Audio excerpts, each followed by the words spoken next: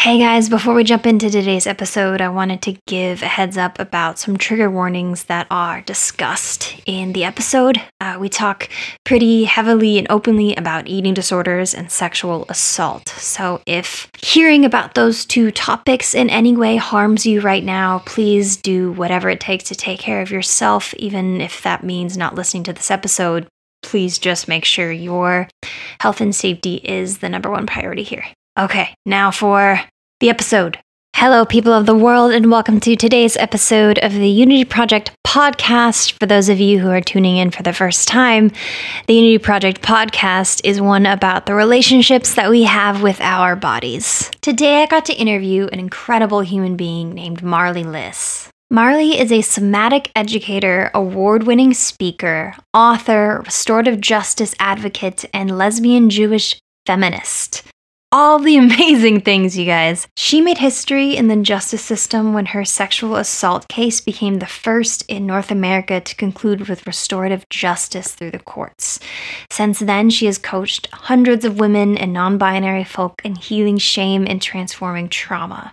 Talking with Marlee today was such a treat in so many ways. It was so enlightening to hear her story and to just talk more about the correlation between sexual assault and eating disorders, also coming out queer and eating disorders, and kind of processing all of that together.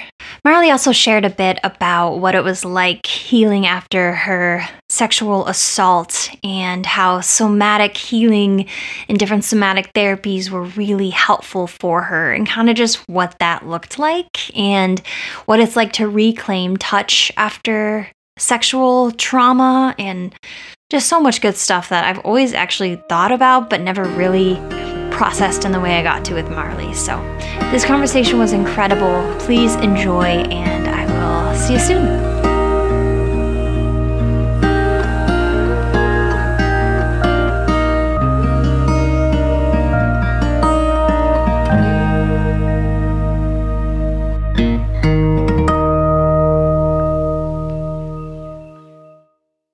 Marlee Liss, how are you doing up there in Canada? Hello, I'm good. I'm very excited for this interview. And like I was telling you before we hit record, I spent my morning with puppies. So I am a fantastic mood. That's the best way you could possibly spend your morning. For those listening, I was greeted by the beginning of this interview by lots of farts from my dog. I just realized that sounded like they were coming from you, and that is not true at all. No. Yes, my dogs have decided to add some scents to the room that I'm in. And so I'm also spending my morning with puppies, but in a different way. Yeah. Oh my gosh. So that's so exciting though. So you're getting a puppy. Yeah, we're going to get a puppy, which I'm so excited about.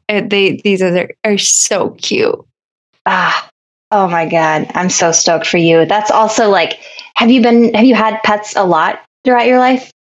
I always grew up with a family dog sort of thing. And then, I love them so much. And my partner is the biggest dog lover I have ever met in the world. And it's just so sweet and wonderful to see that. So I'm excited about it. That's awesome. Because I was going to say, especially with the stuff we're going to get into today and whatnot, having animals around for post-traumatic events and stuff is so impactful.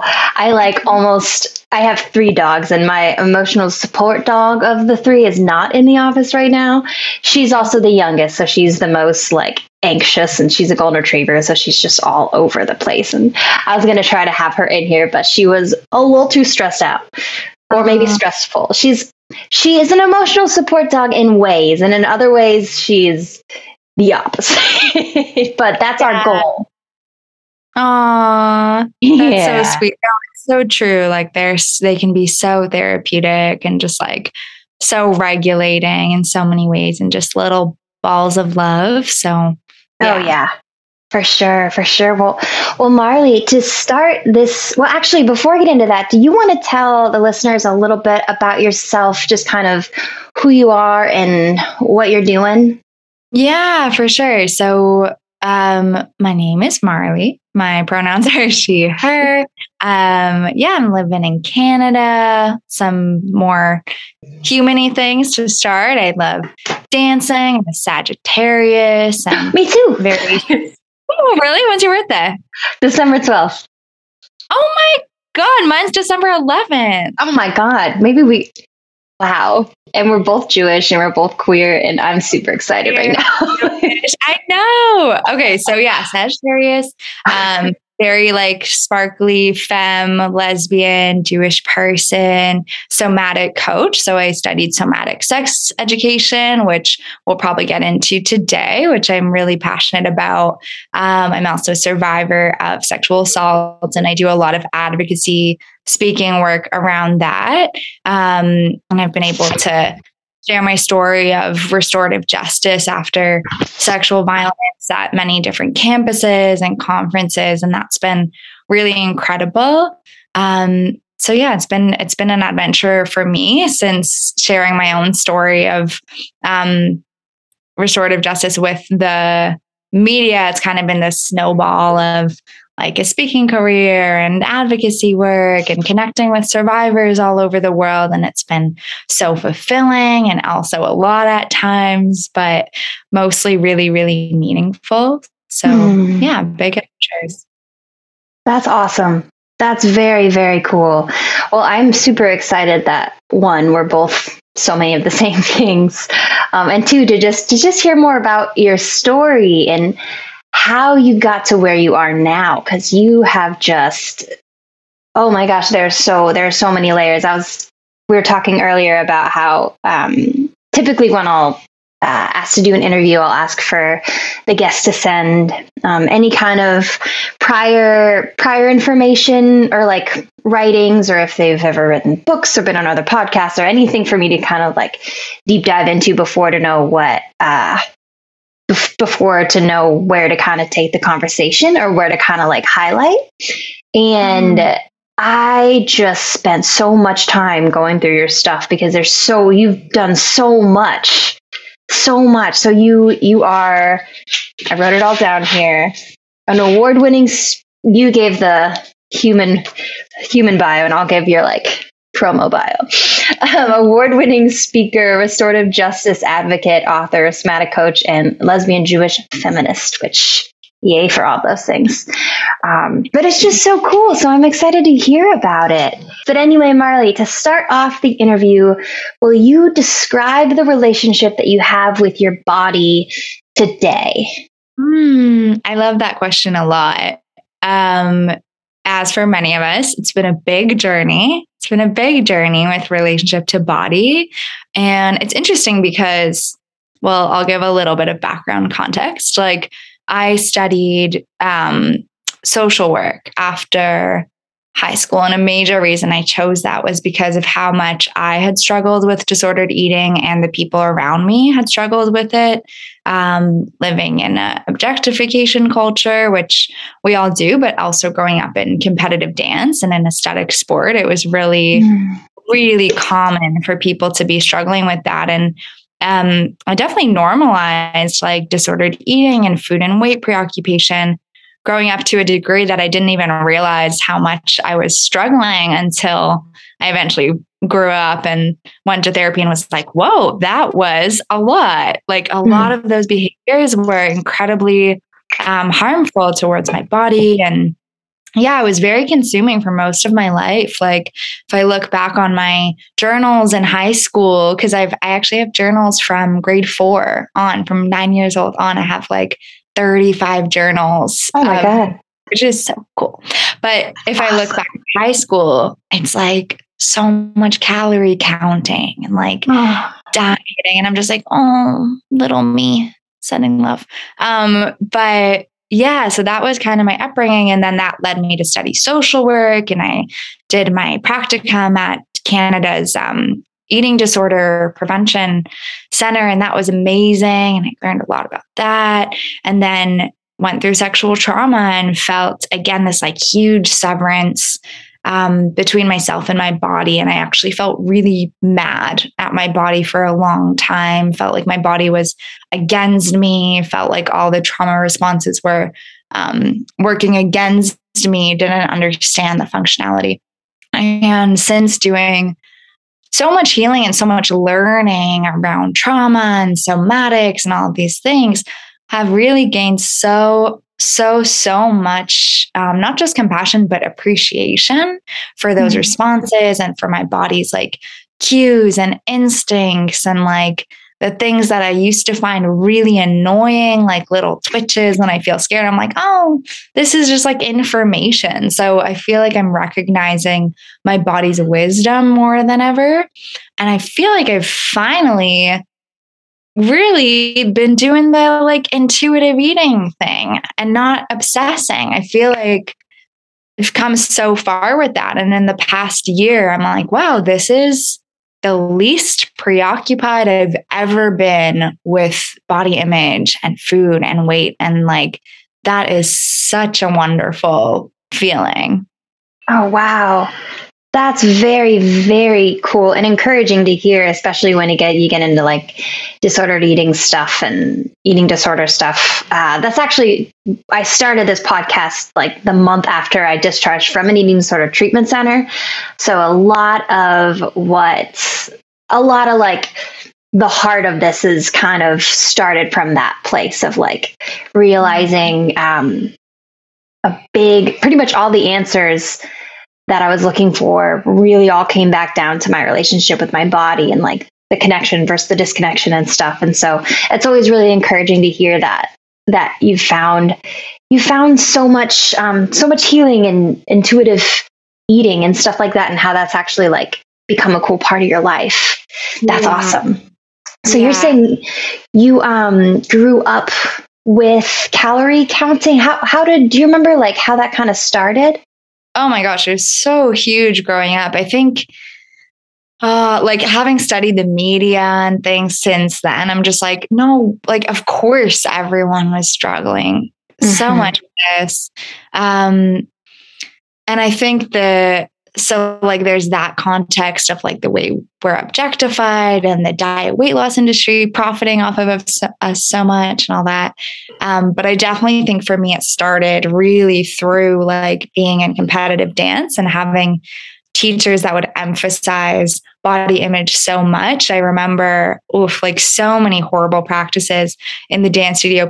We at one point for 1 year, we weren't allowed to wear shirts to dance class. We could only wear sports bras, and they would be like, stand in front of the mirror and just like look at your bodies and like, just kind of like evaluate. You want to be, and like a ballet teacher once told us we were like 10, and she was like, a really good thing to do is to wrap your body in saran wrap and run around because you'll like sweat out the food you ate more. And I remember like doing that with my friends at sleepovers when we were like 10, 11. So it was just this culture of like ridiculous emphasis on being thin specifically. So I think that just set me up to really kind of spiral, like definitely in high school, just a lot of harmful behaviors. Like, I was like binging and purging, kind of ping-ponging between those things. And then like at one point I like ordered diet pills online. But again, like going through high school, I never saw any of that as weird or problematic or a sign of struggle. I was just like, this is part of, being a girl in this culture. Like I just didn't. It was so normalized. I think of shows like Gossip Girl, where it's like quite chill that they have a character who has a full-blown eating disorder. It's never really addressed as something to give care or, treatment. Oh, yeah.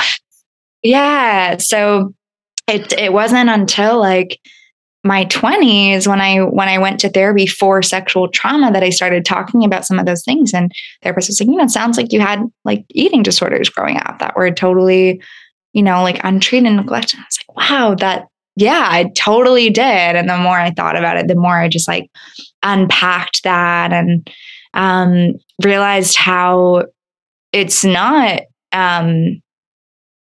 just how it is to be constantly consumed with like food and weight. That isn't like how we are meant to go through life. So it wasn't really till I understood that there were alternatives to that I was like, oh, I don't want to live that way.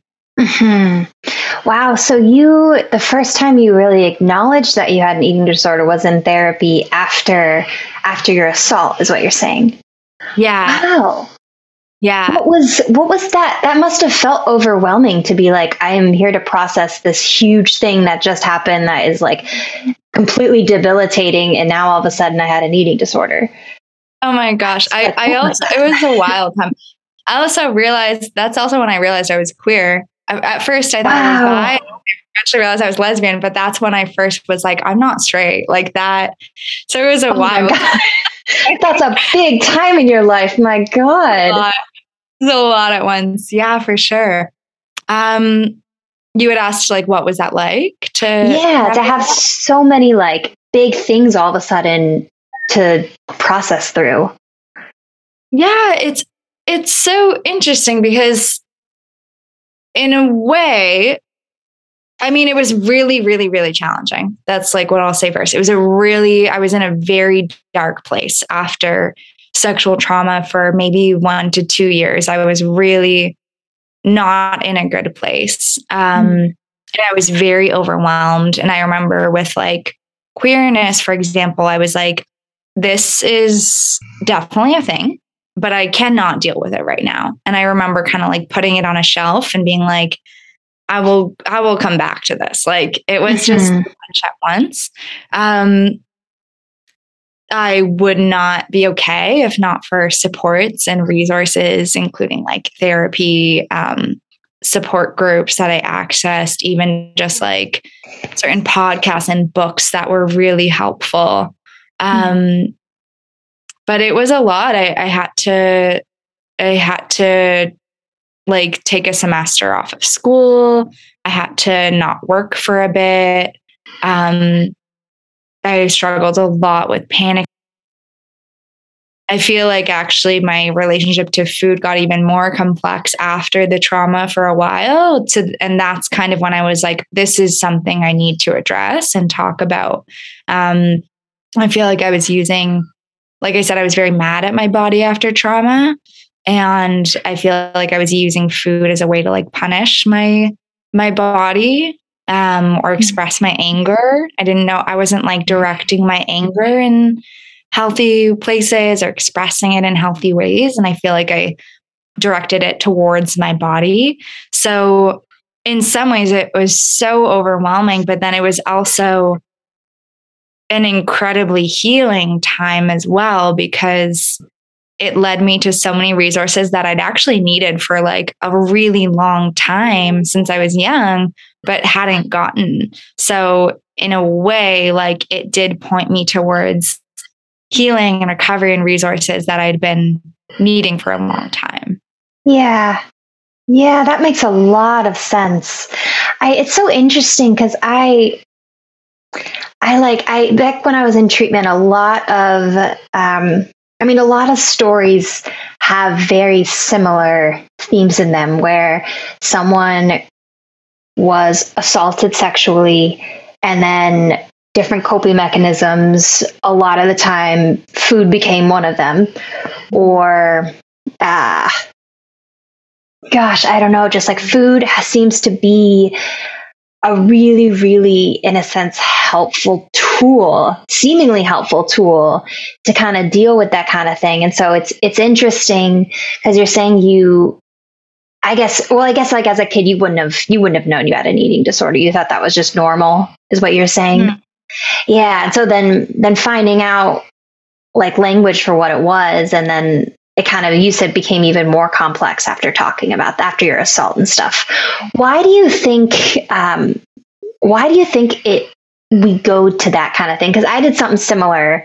I grew up with weird food stuff, long story, but then after my assault when I was 17, that's when it went like really, really deep into eating disorder world. And I just like, I hear that a lot. And so I'm wondering, what are your thoughts on that? Yeah.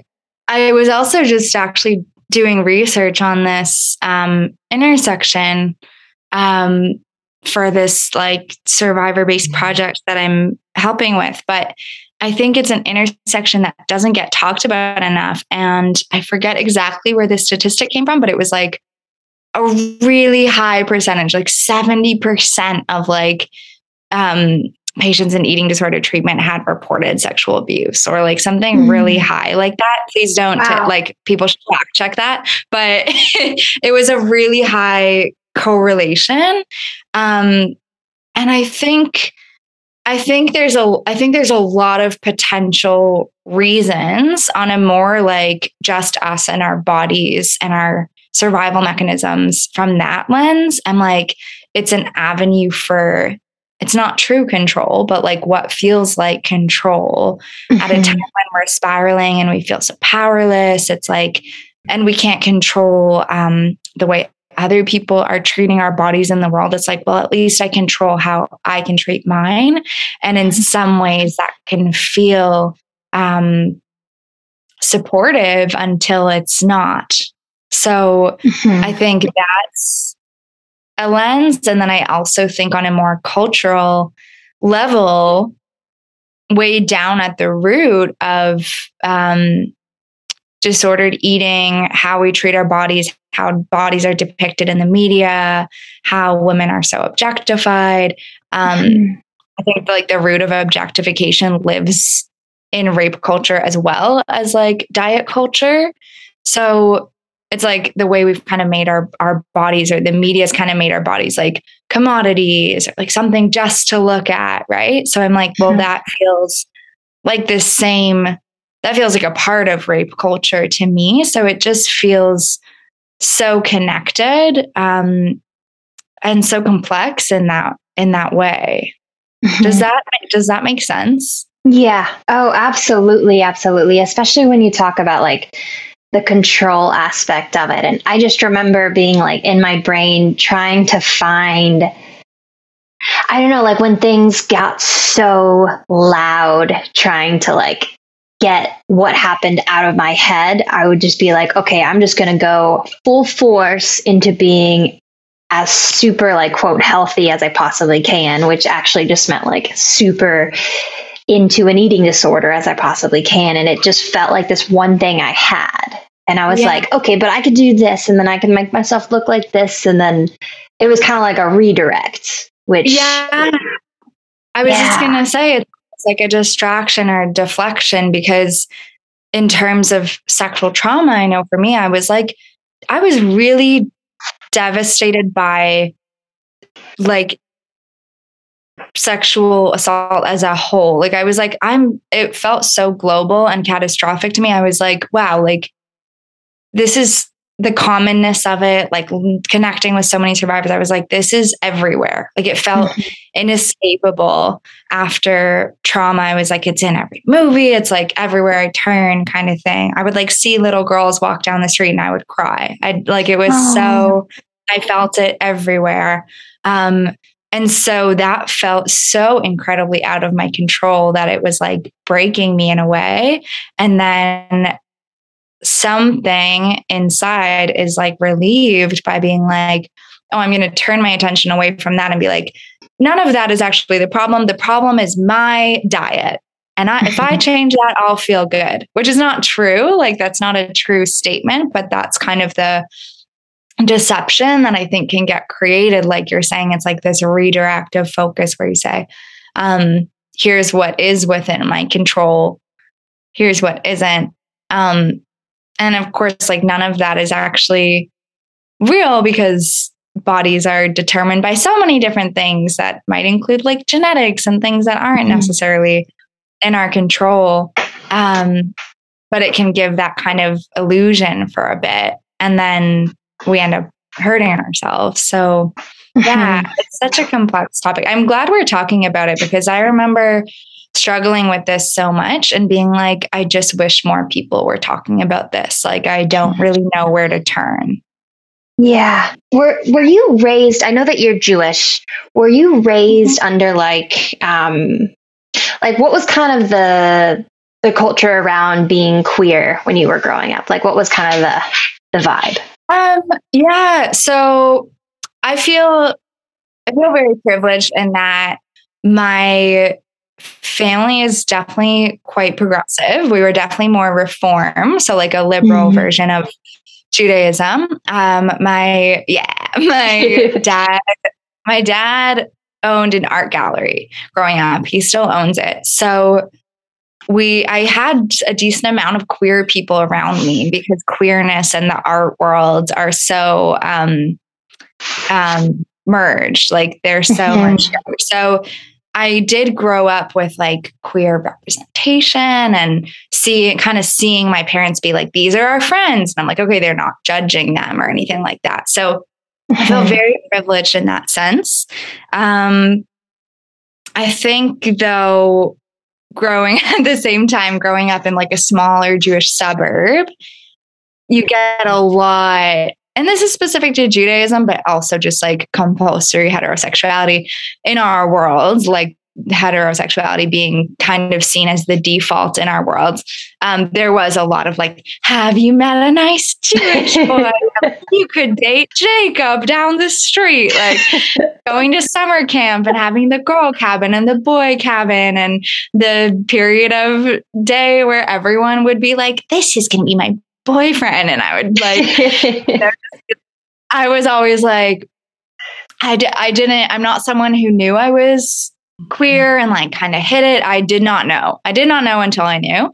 And like, I would just kind of focus. I was just like obsessed with dance. I was like, I don't have time for this. Like, I just am like, I'm here to dance. I want to grow up and be a dancer. Like, I don't have time to be distracted by boys. So I feel like that allowed me to not understand for a long time. I like hid behind that.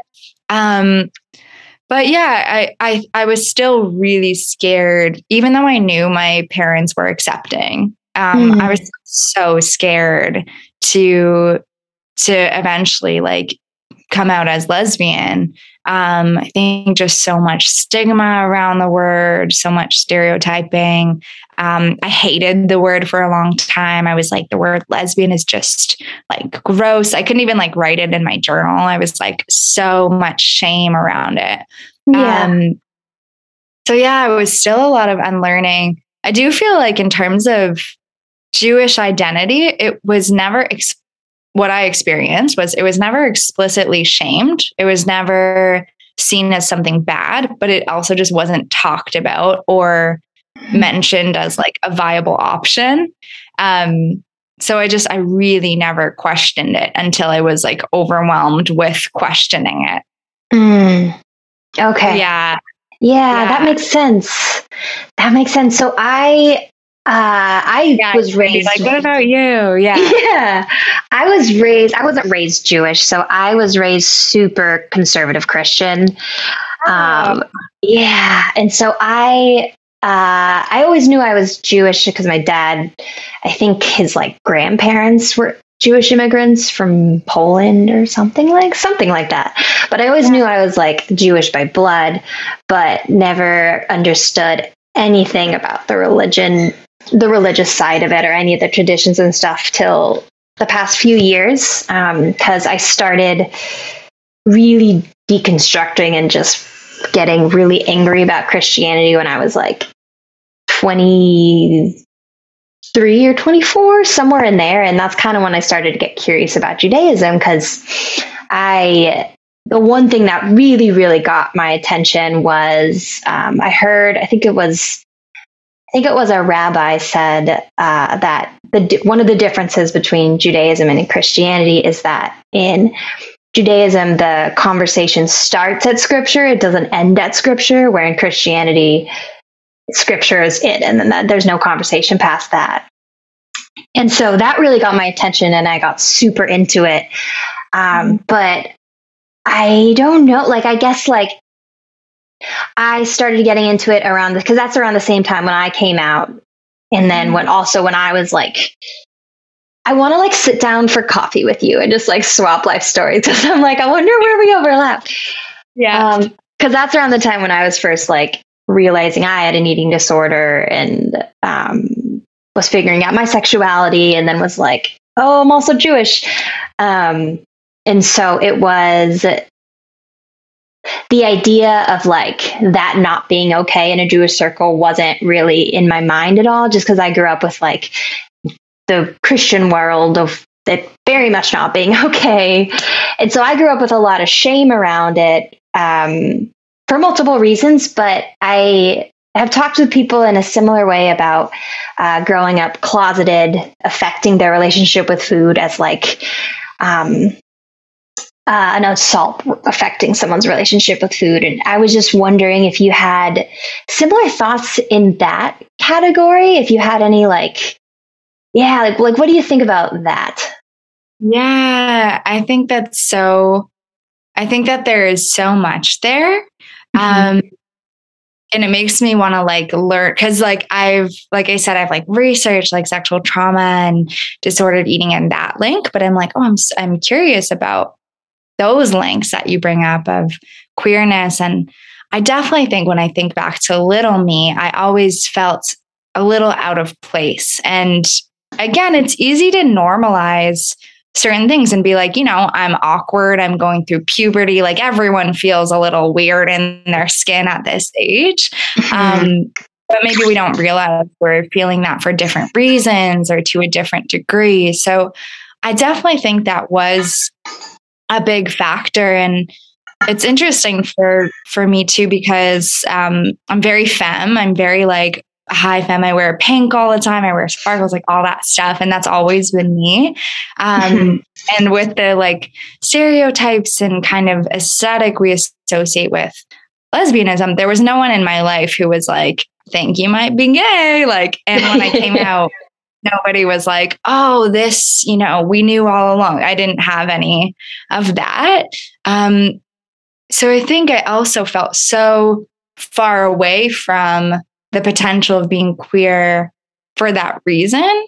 So, I don't know. I don't know how much it played a role. I'm sure that it did more than I realized. I'm like, I want to think about this more, but yeah, I didn't even realize that I wasn't comfortable in a heteronormative culture. Like I was so far from that realization. But I was uncomfortable at the same time. Yeah. Yeah. It's almost like survival instincts kicked in to just like not even think about it, to just be in it, just be straight so that there won't be any problems. Yeah, for sure. I love that point that you brought up about Judaism and the invitation to not have such fixed thinking, because I do love that about Jewish identity. I do love the embrace of like questioning things, asking questions. Like just because Hashem said this in the text doesn't mean that that's the last say ever. Like, how do you feel about that? I think that kind of line of questioning and curiosity does bring us back to our own bodies, where we're like, what am I feeling? So I think connecting with that, no matter what your religion or culture is, like connecting with that more and more is so helpful. And I know for me, the more I unpack heteronormativity and the more I unpack like diet culture, the more it all brings me deeper into my own body, where I say, wow, how the heck did I not notice these cues before? Like they're actually huge once I pay attention. My attraction to my non-binary lesbian partner is like immense. And I'm like, is this what girls in high school were feeling towards boys? Because I was not feeling so noticing my like somatic body cues more and more has been huge. I'm like, oh, actually, like so much of the wisdom and the answers like I was looking for are actually here based on what I'm feeling. Yeah. Oh my gosh. I love that.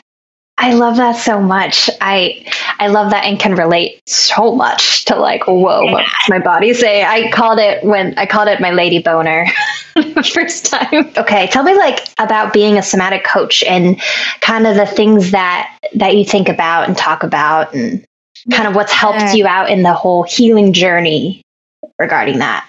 So I've been playing around more with like somatic educator or something like that, just because I'm not sure how I feel about the word coach and like the industry. I'm just reflecting and unpacking like my feelings towards the coaching world. But it started because I first began kind of seeking somatic healing after sexual trauma because I had studied, like I said, I was studying social work. So I was learning a lot about that. I was learning a lot about like studying psych as well. So a lot of mind-based things, and those things were really, really, really helpful, but something was still missing for me in terms of my body and what my body was holding on to after trauma and like the tension I was holding. And really, I mean, that trauma was so huge for me too, because it was the first time I realized that we can't just like mind over matter our way through life, because as we've said, I'm a person who does a lot, and I'll do a lot, like, all that stuff. And I realized after this trauma that I don't have the option to push through. And that first happened because I was at first saying, I don't need to take time off school. This isn't something that's going to affect me too much. I like made that decision.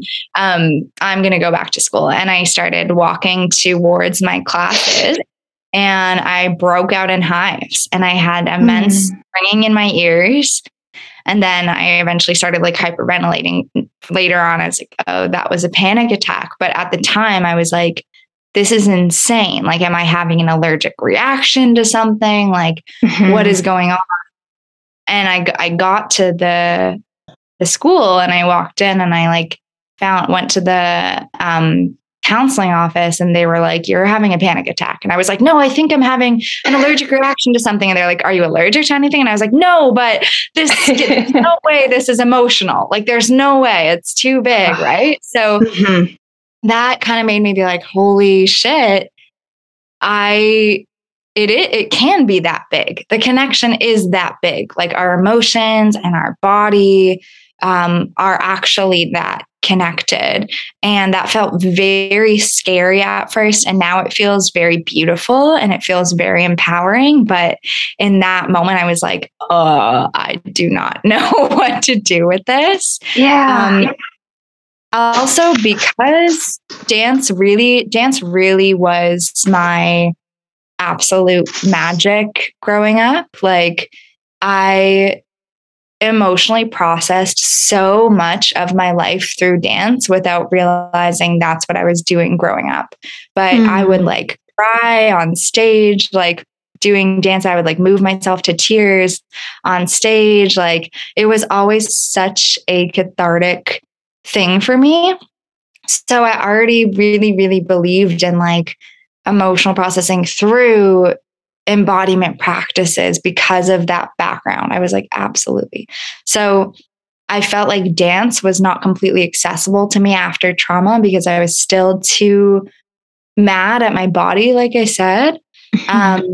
But I did learn about, I forget how I did, but I learned about like the word somatic healing. And I started seeking out, like I started working with a therapist who would actually work with the body and say things like, oh, okay, you're feeling a lot of anger. Like, where are you feeling that in your body? And I had just never thought that way before. I was like, I don't know, like, I'm pissed off. Like, and then eventually I started to realize like, oh, I feel that in my stomach. And if I just take a second to like kind of localize the emotion and breathe into that spot, like something happens for me, whether it's crying or wanting to scream or wanting to like move my body. It was like, oh, the process happens through that localizing. So that did so much for me. And I loved that so much that I just got curious and I signed up for a somatic sex education. I think I read a few books first, but then I was like, I'm obsessed with this. This has helped me a lot. So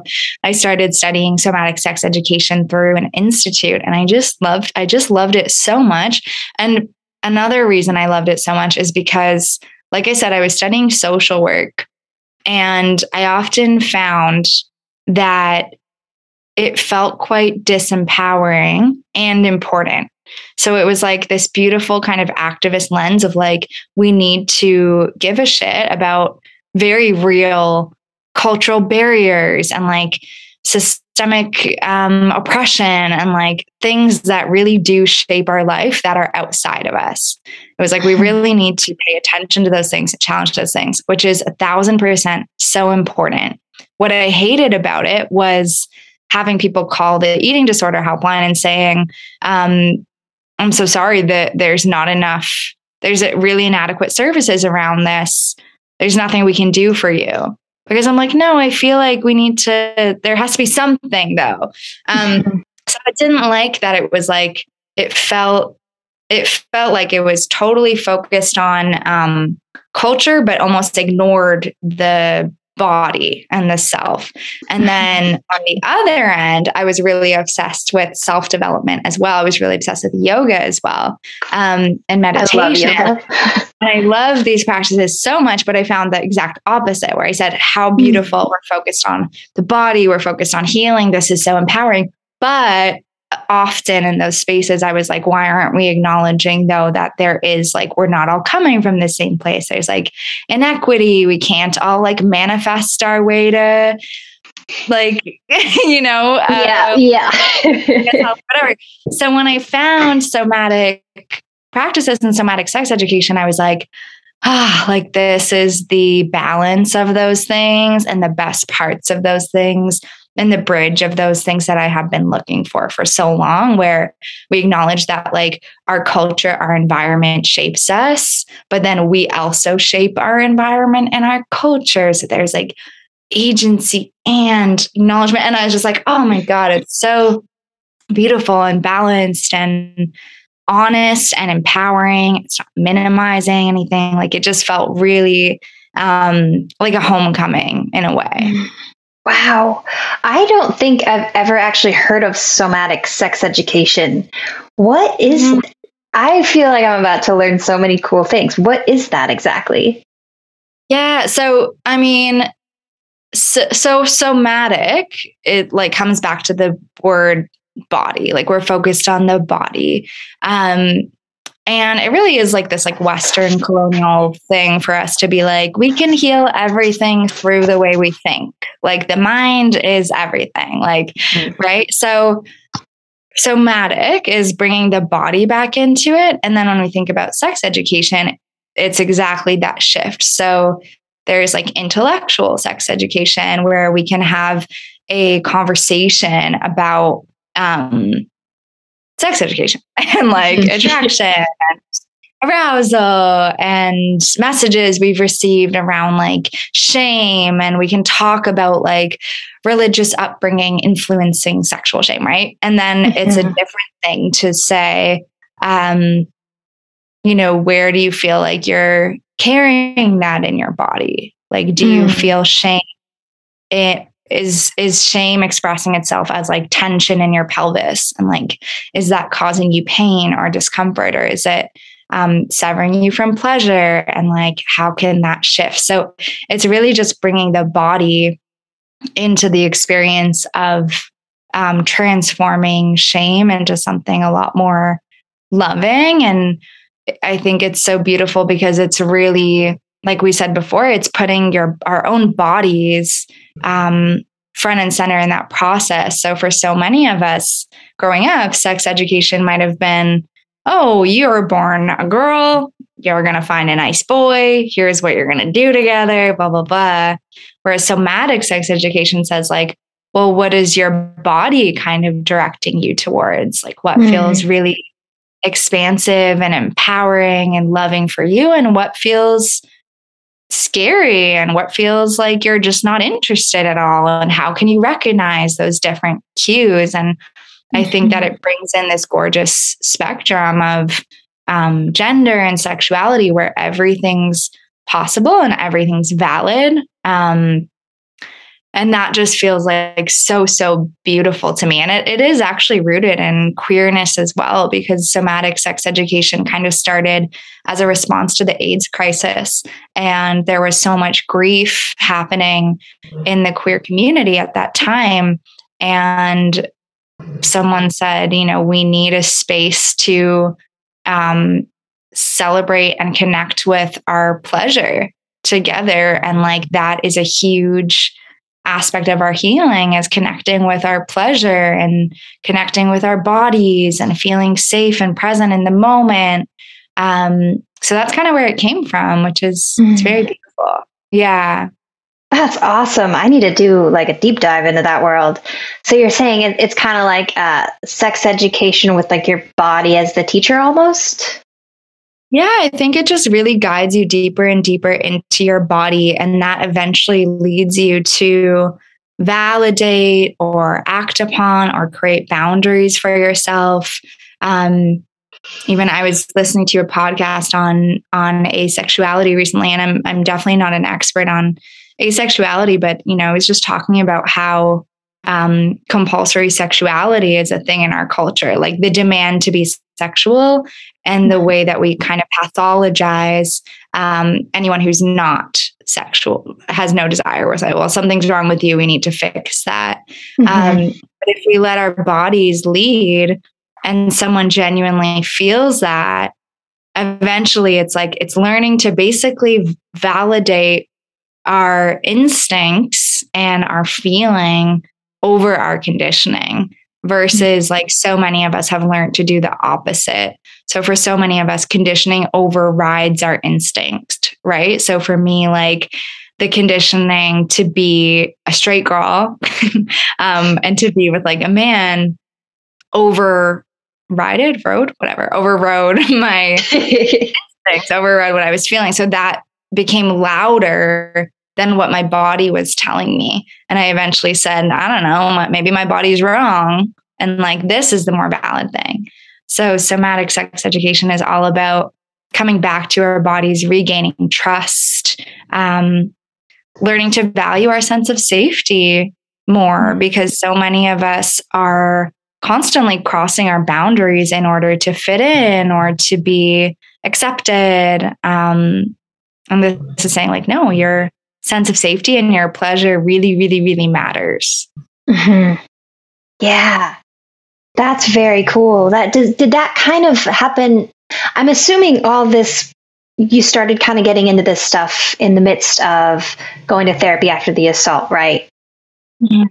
Okay, so was somatic sex ed a big part of like your healing journey and learning how to feel safe in your own body and learning how to kind of like reclaim touch and whatnot, and a lot of the things that you talk about? Was that kind of like the roadmap for you? Yeah, I mean, it definitely came maybe about a year after trauma. I think for about a year, I didn't discover it yet. I was in more like conventional therapy, which was still really helpful. Like it was still really helpful. But I'm trying to think of like when I would have discovered it, but I think it was about a year after trauma. And it felt like the second I discovered this, it was such a light bulb moment. And it was like, like, of course our bodies are relevant to the conversation of trauma healing. Like, of course they are.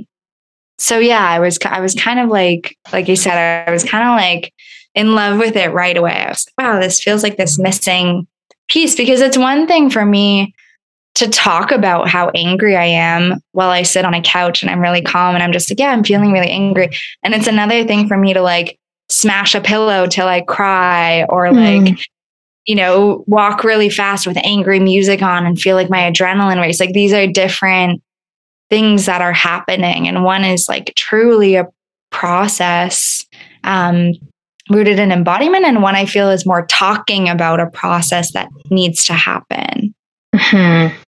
Okay. That makes a lot of sense. That makes a ton of sense. I I'm always very interested in the whole somatic healing world.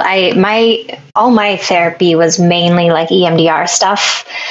So it was very, which I loved EMDR. Well, in ways, EMDR was a bit of a nightmare in a lot of other ways, but it was always very much just like in my head.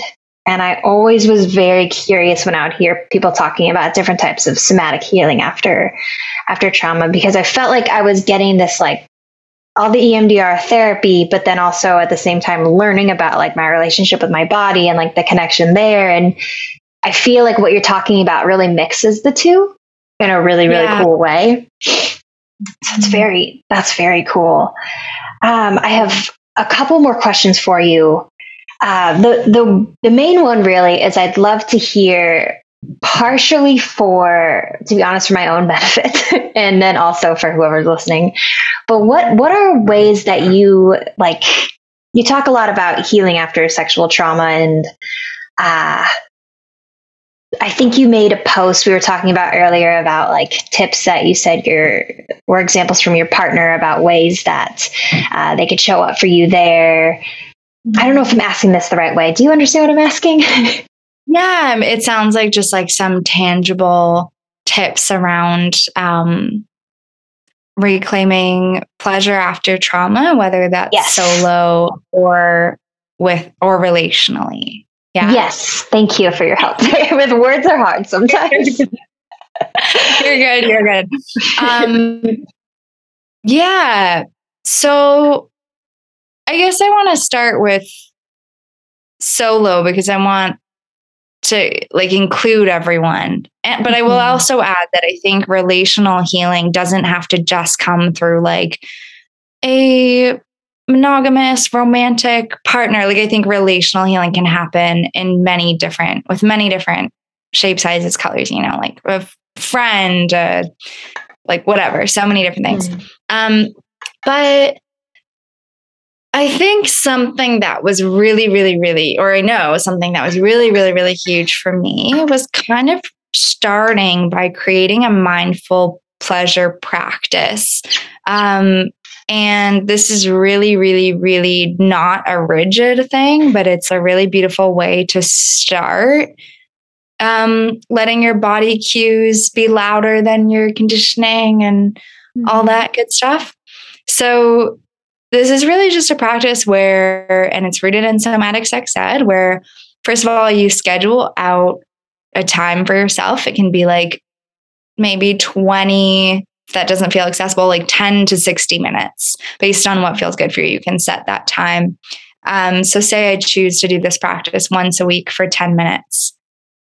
The act of just carving out that time already is so significant because we're undoing so much like capitalist culture, for example, that says, don't put yourself before your work, like productivity, and we're saying, no, actually, my pleasure, my healing really, really, really does matter. So there's already like something really powerful in that. You schedule out that time, and you create like a loving context for yourself, something that helps you feel connected to pleasure. If that word feels too emotionally charged, maybe you choose a different word. Comfort, safety, enjoyment, relaxation. So you create context. Maybe that means lighting some candles. Maybe it means putting your phone on airplane mode. Maybe it means having a big water bottle beside you, lots of different things. And then you can like set an intention for it and say, I want to take the next 10 minutes to just relax a little more or be curious. And then you literally just ask like your body, what would help me connect with pleasure right now? Or like I said, you can swap that word out, but I would ask, what would help me connect with pleasure right now? And you let your body answer really honestly. So for most of us, when we think of like self-pleasure, we probably go right to like, oh, you mean masturbating to like climax with a vibrator? Maybe that is what this is for you. If it is, wonderful, great. But for a lot of us, it's going to be different things. So if I say, what's going to help me connect with pleasure right now? It might be lying down and listening to my favorite music for 10 minutes while I breathe really deeply.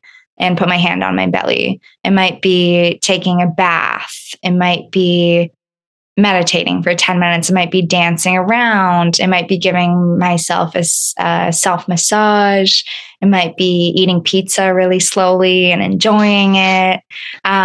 It's really just the act of asking your body and listening, which is a huge opportunity for us to reclaim consent, reclaim our knowing that we have a right to boundaries and desires, because we are in charge in this role. If we need to stop, we stop. If we need to slow down, we slow down. You're not committed to that act for the full 10 minutes either. If you start by getting your favorite vibrator because that feels good for you, and then halfway through you're like, you know what, this is too much today. I actually need to just stretch my neck for the next 5 minutes. Then that's what you do. So your body, your mind kind of start to be on the same page that my boundaries matter, my desires matter, my right to pleasure matters. I have many options in how I connect to pleasure. And something that's really key to that is kind of staying within your learning zone, which means you're expanding your comfort zone. It might feel a little bit edgy, but you're also honoring your limits. So you're not pushing yourself to a point of panic. You're remembering this is about my pleasure. So it really becomes such a gorgeous practice for reclamation. And I think that that's such a beautiful one. I think you can incorporate a partner into that if you want. Maybe you're like, what would feel amazing for me for the next 10 minutes is my partner just like holding me in a hug, you know, like you start to just get familiar with what feels good for your body.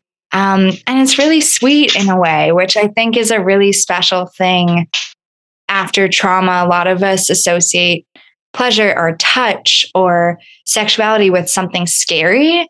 And this is like a really sweet way of being like, yeah, let's really feel this out. Let's really take the time. Let's really see what feels like just enough. It almost makes me think of like Goldilocks trying all the, what does she even do? She's the one soup, porridge. Something's too hot, something's too cold. But I think it's a similar thing where we give ourselves the time to like try some different things and be like, yeah, this is too much for me right now. And that's okay.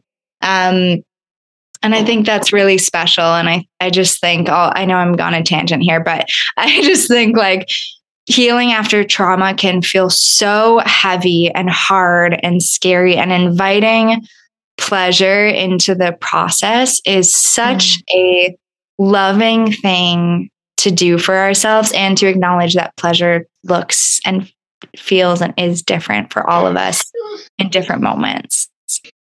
That is wonderful, wonderful advice and things to say. And I love how you give that time span of like anywhere from 10 minutes to, I think you said like an hour, just really whatever feels good for you and whatever that looks like. And that sounds it sounds very gentle in like a perfect way.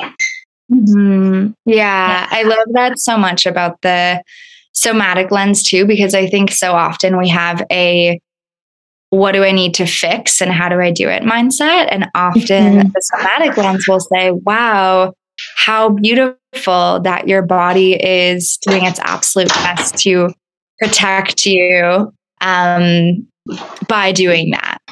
Oh my gosh. That feels like a big hug. Listening to that. It's just so good. It's so exactly what the kind of thing you need when you are healing from trauma, because it sounds so safe and so gentle and so non-judgmental and compassionate, and just like very much just recognizing what your body is doing and how it's really trying to help you, and how these things that I don't know, I know I won't speak for everybody, but like feel shame or judgment over if it is something that has helped me distract myself, even something like an eating disorder, like it was helpful for you. So your body trying to help you at the time, even though it was actually harming you, it was trying to take care of you. And it just helps so much when it's healing the relationship between you and your body and stuff like that. And I just love it all so much. And I'm so happy that I found you on the internet and that I got to ask you all these things. I have one more question, and it's the most important question you're ever going to be asked. Are you ready for it? Yeah. Okay. Would you rather be the host of a game show of it's a competition of Pomeranian Shih Tzu Yorkies? Okay. And it is, do you remember that show on Nickelodeon? I think it was called Guts, where it was like this game show with like a bunch of kids. They had to go do this, like, I don't know. It was like Nickelodeon, so it wasn't really that scary, but just this intense stuff. It was like a bunch of races and a bunch of competitions and stuff. Do you know what I'm talking about?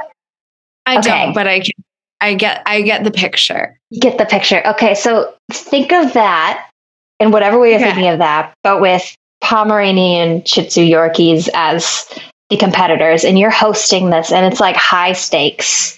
Okay. And there's money involved. Whoever wins like a lot, like a big gift card to Petco. And it's just like a really big deal. Would you rather host that game show, or would you rather be a tour manager for a band? I'm thinking of this as I'm saying it, if that's not clear. A band of singing kangaroos. Now, these kangaroos are very human-like. Like, I don't know how you instantly just thought of us like a singing kangaroo, but it's like, it's speaking English. It's got attitude. It doesn't really care that it's a kangaroo. Like, it's part of society. Yeah. It's pretty cool that you're tour managing them, because like, who's ever done that before? But at the same time, like, they're not very nice. They're kind of bitchy. They're very demanding. I know it's the first one already, for sure. The first one? I just know it's the first one. Even I get told a lot that I could be like a children's show host, because I'm very like, hi, like, welcome. Yeah. And so I just feel like I'd really thrive at like hosting a show for all these like adorable creatures. I'd be like, welcome back. Like, here we have little blah, blah, blah. You know, I just feel like I do great. Whereas like tour manager, I feel like it's very like, I don't say this in a mean way to myself. It feels a little too cool for me. And it's not because I don't think I'm cool. It's just like, one feels very warm and one feels very cool. And I vibe with the warm one more. That's a really good explanation for that. Answering that question. And that makes a lot of sense just from this hour or so that we've been chatting. I'm like, I definitely can see that 1,000,000%. Oh my gosh. Well, Marlee, thank you so much for your time and for just opening up and sharing your wisdom and your experiences with me and with whoever ends up listening to this. How can we find you? Like, how can we get in touch with you on social media, or if we wanted to look up your website? What's all your info? Yeah. Okay. So definitely where I post the most and where I really love to hear from people. Like, I always remind people on podcasts, I'm a human, and I really enjoy getting messages of people being like, I just listened to this interview. It makes me very happy. So that would be on Instagram, and my Instagram is Marlee Liss. So it's MarleeLiss. And I do post a lot of resources and tips, especially related to what we're talking about today. So check that out. And then websites also marleeliss.com. A huge focus for me right now is speaking. So if people are on campuses, you feel like your campus would benefit from this, or involved in conferences, like, please reach out as well. If you go to my Instagram link in bio, you'll find everything. But I wanted to mention as well that my friend Eva Bloom and I have co-founded a 2S LGBTQIA+ virtual community called Fuck Compact Club. And it's really wonderful. It's quite accessible, I would say. It has a 24/7 Discord community and monthly guided Zoom calls, and it's so lovely. So whether you're queer or questioning as well, you're so welcome, and it's super beautiful. So all the things I just said, in my Instagram link in bio. So that's really the spot to find all the things. Okay, that's incredible. I will put all of that info in the description box below for any of you listening to this. Definitely go check all of this stuff out. I am super stoked I'm super extroverted, so I feel like my battery just charged a lot. So I'm like, all right, let's go party. I love it. But seriously, thank you so, so much for your time and for everything that you do. Sorry, hold on. I can never. Oh, there it is. Okay. Thank you so much for your time and everything that you do. If you're ever in St. Louis, Missouri, come say hey. We'll sit down and we'll eat. Ooh, let's eat latkes because I've been craving them ever since Hanukkah ended. Okay. And we'll do same that. For you. If you're ever in Toronto, please let me know and we'll hang out. And thank you so much for having me and like echoing right back. The work you've done is amazing. And like the glimpses of your story that I've learned are so amazing and inspiring. So thank you so much for existing and being you. Thank you. We'll see you soon. Thank you so much for listening to today's episode of the Unity Project podcast. If you guys enjoyed what you heard today, then feel free to go leave us a review anywhere that you listen to podcasts, or if you wanted to get involved or get in touch, follow me on Instagram at jackieg.tv or check out my website for any and all information, jackiegronlin.com. All of that info is in the description box below. See you next time.